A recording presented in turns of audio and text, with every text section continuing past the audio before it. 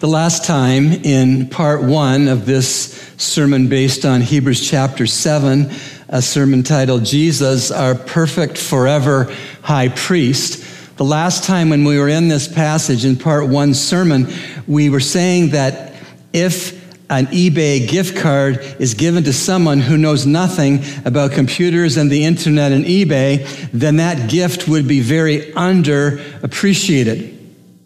But we also said it would not be until the recipient found out that eBay sells everything from vitamins to vacations and charm bracelets to cars that they might have a much more filled out and accurate appreciation for a $500 gift card from eBay. Similarly, when Hebrews chapter 7 makes the point that our Lord Jesus Christ is our perfect forever high priest, that too will be underappreciated by us Christians if we don't know what Jesus, our great high priest, is doing in heaven now. And so, from other scriptures, let me tell you some of what the high priest named Jesus is doing for the believer from other passages of scripture. The first thing I'd like to tell you is that Jesus Christ is giving.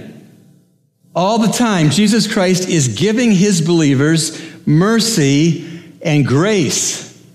He is dispensing mercy and grace. Hebrews 4:16, therefore, as we draw near with confidence to the throne of grace, that we may receive mercy and find grace to help in time of need. So one of the things your high priest is doing for you in heaven all the time is he's dispensing and giving out to you mercy and grace. But that's not all.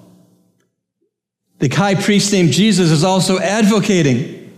The Lord Jesus Christ, like a defense attorney, defends you from the accusations of Satan. You might see this as Satan is the prosecuting attorney and that Jesus Christ is the defense attorney. I see that in 1 John 2:1 and 2. My little children, I am writing these things to you so that you may not sin. And if anyone sins, we have an advocate with the Father, Jesus Christ the righteous. And he himself is the propitiation for our sins, and not for ours only, but also for those of the whole world. So Jesus Christ is advocating for you, defending you when Satan makes accusation about you to the Father. Jesus is your lawyer. But that's not all. Not only does Jesus give and advocate, but he forgives, or he is involved in the action of forgiving. That is, the Lord Jesus Christ pardons your confessed sins. When you confess your sins to God, the Lord Jesus Christ is the member of the Trinity that forgives you. He's the one who forgives you. 1 John 1:9, that well-loved verse.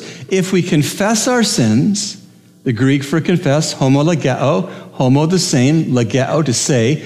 If we say the same thing about our sins, so we don't blame Mrs. White for our sins. We say, when I was in that situation, that was a sin when I was impatient or whatever it might be. You name names in terms of your sins.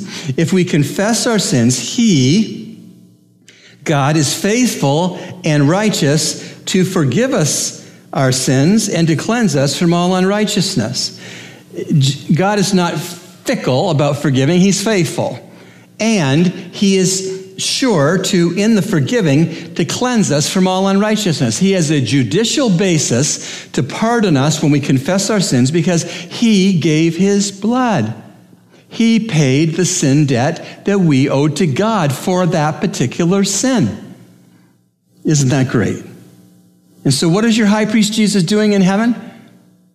He's giving mercy and grace. He's advocating, defending against Satan's accusations. He's forgiving, that is, he's pardoning your sins as you confess them. And he's restoring. He's restoring. He's cleansing you after he forgives you. 1 John 1:9. For if we confess our sins, he's faithful and righteous to forgive us our sins and to cleanse us from all unrighteousness. Beautiful ministries of Jesus, your high priest, if you are saved. Giving, advocating, forgiving, restoring.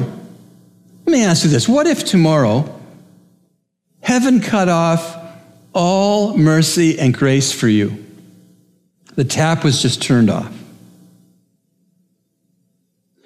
What would happen if in the turning off of that tap, you no longer had a defense attorney representing you in heaven? What if Jesus was out of pardons?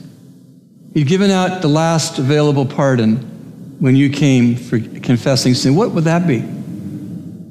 What if for some reason your advocate, high priest, went out of the cleansing business? It would be very grim. It would be very, very sad and very, very serious. But thank God that will never happen. None of that's going to happen ever, because all of that is done by your Lord and Savior, who is seated in strength and motivated in ministry toward you as his child. Now, going back to Hebrews chapter 7, the chapter makes the important point that the priesthood of Jesus Christ is superior to that of Aaron because the order of Melchizedek is superior to the order of Levi. By way of a whirlwind review, last sermon we saw that there is an historical argument for this. We saw that in verses 1 to 10 of chapter 7, and the persons that were cited were Melchizedek and Abraham. Melchizedek being pointed out to being superior to Abraham. But there wasn't just an historical argument for this, there was also a doctrinal argument for this, and we saw that in verses 11 to 25. And the principal parties cited in that doctrinal argument were the Lord Jesus Christ and Aaron. And the point that was made, several were made, these were the points. Melchizedek has replaced high priest Aaron. Why? Because both the priesthood and the law were imperfect. Why? Number 2, and being imperfect, neither would continue forever. And 3, God's oath can never be broken. And 4, being men, the Old Testament priests all died. And so there was a historical argument and a doctrinal argument that the priesthood of Jesus Christ is superior to that of Aaron because the order of Melchizedek is superior to the order of Levi. Historically it's so, doctrinally it's so, and practically it's so. Now we're going to come to that practical argument. We didn't cover that last sermon. The practical argument that the priesthood of Jesus Christ is superior to that of Aaron because the order of Melchizedek is superior to the order of Levi puts forward the examples of Christ and the believer. And the practical argument is in verses 26 to 28 of chapter 7. Hear the word of the Lord. For it is fitting that we should have such a high priest, holy, innocent, undefiled, separated from sinners, and exalted above the heavens, who does not need daily, like those of high priests, to offer up sacrifices, first for his own sins and then for the sins of the people, because this he did once for all when he offered up himself. Verse 28, for the law appoints men as high priests who are weak, but the word of the oath, which came after the law, appoints a son, capital S, made perfect forever. And so the practical argument goes something like this. By definition, priests minister to God and to God's people. And as the God-man, our Lord Jesus Christ is perfect in every way. Absolutely holy, absolutely faithful, absolutely loving, etc. Being only human, the Old Testament priests from the line of Levi, this was true of them. As spiritual and as devoted as those Old Testament Jewish priests from the line of Levi were in the Old Testament, here's what was true of all of them, just simply by virtue that they were human beings. They were sinners. They were sometimes not able to minister to the people. They had to offer sacrifices for their own sins. They didn't serve God's people. Some of them exploited God's people. Some of them didn't serve God's people. They abused God's people. They could not reasonably claim to be blameless. None of them could. None of them could stand before the company of Israel as a priest or a high priest and say, I'm blameless. None of them could say that with accuracy. Nor could they reasonably claim to be unstained. Like you and me, they all were stained by sin. So, let me repeat that list. Being sinless, constantly able to minister, no need for forgiveness, the inability to exploit, the inability to abuse, being blameless, being unstained. That wasn't the human Old Testament Jewish priests, but that was Jesus. And that is Jesus. Sinless, constant ability to minister, no need for forgiveness, the total inability to exploit, and the total inability to abuse. Being blameless, being totally unstained. That's the Lord Jesus Christ's resume. And no one else has that resume. No one else, only Jesus. And the Old Testament priests from the tribe of Levi had to offer multiple sacrifices over the course of their ministries. But the Lord Jesus Christ had only to offer one sacrifice of himself. One sacrifice of himself for all time. Never needing to be repeated, never being able to be repeated. The Old Testament human tribe of Levi priests, they killed hundreds of animals in their priestly careers.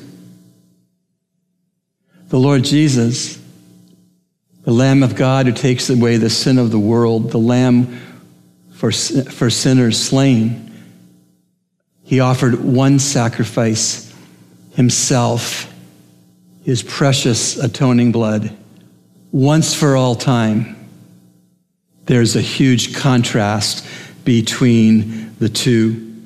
Because Jesus' precious blood sacrifice on the cruel cross settled the matter of forgiveness of a holy God for an unholy earth once and for all. God came all the way to us in love and mercy and grace in sending us his best, his Son. And because Jesus was willing to come and willing to die on the cross in the place of sinners like me and you, it's settled for us. We're forgiven. Now we need to live forgiven. We need to live holy because we are forgiven. And so, by the way, that's why none of you ever have brought a lamb and a sharp knife to this church building. We don't slaughter animals anymore because Jesus offered up himself and curtailed all need of that, culminated all those sacrifices. Because all those animal sacrifices in faith anticipated and looked forward to the cross where Jesus died. And so, right now, at the right hand of God the Father in heaven, our great forever high priest, his name is the Lord Jesus Christ, is giving advocating, forgiving, and restoring. Again, he's giving believers mercy and grace. Hebrews 4:16. He's advocating for us as Satan accuses us. 1 John 2:1 and 2. He's forgiving believers who confess their sins. 1 John 1:9. And he's restoring repentant believers who confess their sins. He cleanses them. We covered these current aspects of the Lord Jesus' high priestly work on our benefit at the beginning of this sermon, and it's proper to repeat these marvelous labors of love which are done from the home base of heaven here near the end of the sermon. And so in closing, Hebrews 7 goes to great lengths to point out that the priesthood of Jesus Christ is superior to that of Aaron because the order of Melchizedek is superior to the line of Levi. So why would chapter 7 go to that length? Why would God the Holy Spirit move the writer to the Hebrews to go all through the argumentation of this superiority of Jesus Christ's priesthood? Why? Why do we need to know that? Do we need to know that? Yeah, we need to know that. You know why we need to know that? Let me tell you. Because there are rival high priests that are being offered to you and me. There are rival high priests to the Lord Jesus Christ that we offer to ourselves. These rival high priests are not offered to us by God. They are paraded out to us by the enemy of our soul, Satan. And these other rival high priests are all vastly inferior to the true high priest named Jesus. And these other rival high priests compete with the high priest Jesus for the first place in our trust, the first place in our affection, the first place in our worship. And if these can't win out over Christ, they will settle for distracting us from Christ. They want us to figure that we owe them because of all that they are doing for us. Do you doubt that there are such rival high priests to Jesus, competing with Jesus? And do you wonder who they are or what they are as rival high priests? Well, what about good works? You know, the whole philosophy of life, do more good than bad, and you're in. Or what about paid prayers? There are some branches of Christianity that want you to hire a clergyman to pray for you after you've died so you might get in. Or how about comparison to someone else? The whole worldview that I've done better than him, so I'm going to be okay. I'm certainly better than her, so I'll be fine.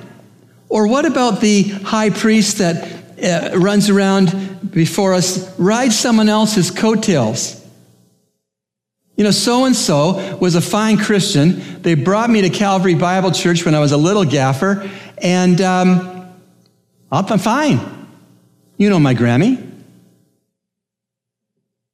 Or how about the rival high priest that you know the charges won't stick? The charges against me won't stick. You know, there are loopholes. Or I can defend myself. There were good reasons why I fell short of God. Rival high priest. Here's a popular one. Everybody makes it. Don't preach about hell. Everybody makes it. Don't sweat the details. Everybody makes it. Or there's no fun in forgiveness. Forgiveness is boring. These are all rival high priests to Jesus. And Satan parades them out for persons in the church and outside of the church to give allegiance to. These are all, of course, flawed in that persons can try to make themselves feel better about themselves and about their eternal destinies, but these actually are all empty banks from which no one can ever successfully withdraw mercy and grace, defense from satanic accusations, forgiveness, or cleansing. Oh, Satan shines up pretties up these rival high priests. He puts cologne on them. He puts perfume on them and jewelry. He gives them a lot of bling, actually.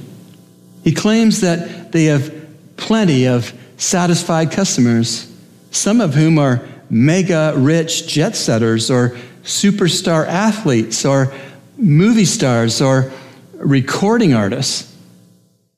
Satan persuades persons to figure that these rival high priests are reasonable, logical, acceptable, enough.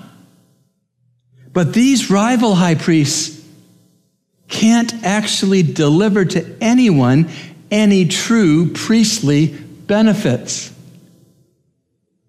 They can't give you mercy or grace. They can't give you defense from satanic accusation. They can't give you forgiveness. They can't give you cleansing.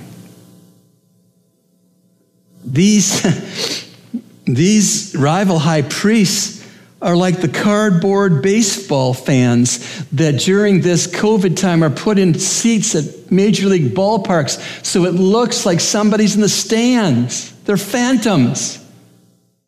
These cardboard fans can no more boo or cheer than a rock.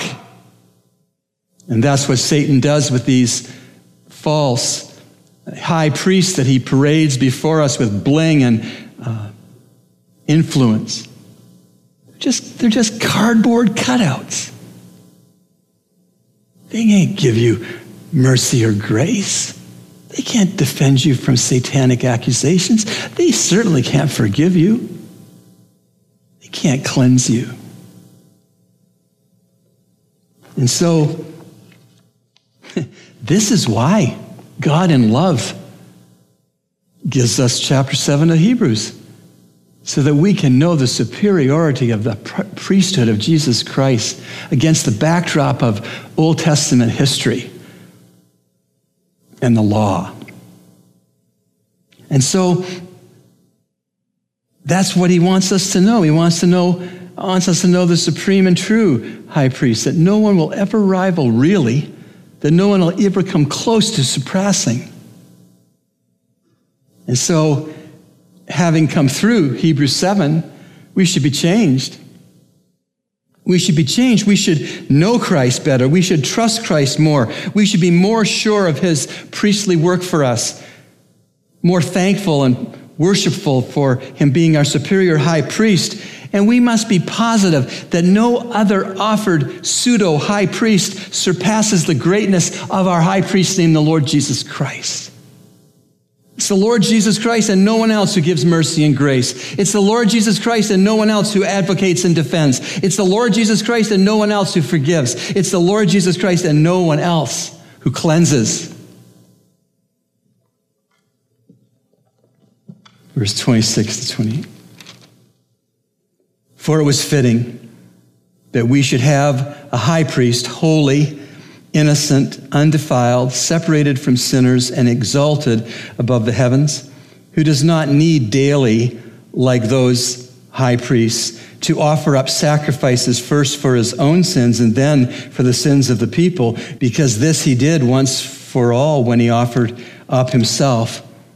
For the law appoints men as high priests who are weak, but the word of the oath, which came after the law, appoints a son made perfect forever. Let's pray. Father, we thank you for the Lord Jesus, our perfect, forever high priest. And thank you, Lord Jesus, for giving and advocating and forgiving and cleansing. Thank you that with the Spirit of God's discernment, we can identify false and rival high priests to Jesus.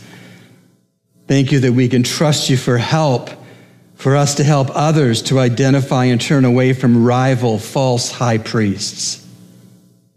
Lord God, give us a good recall of the blessings we constantly get from the Lord Jesus Christ, who is our perfect, forever high priest.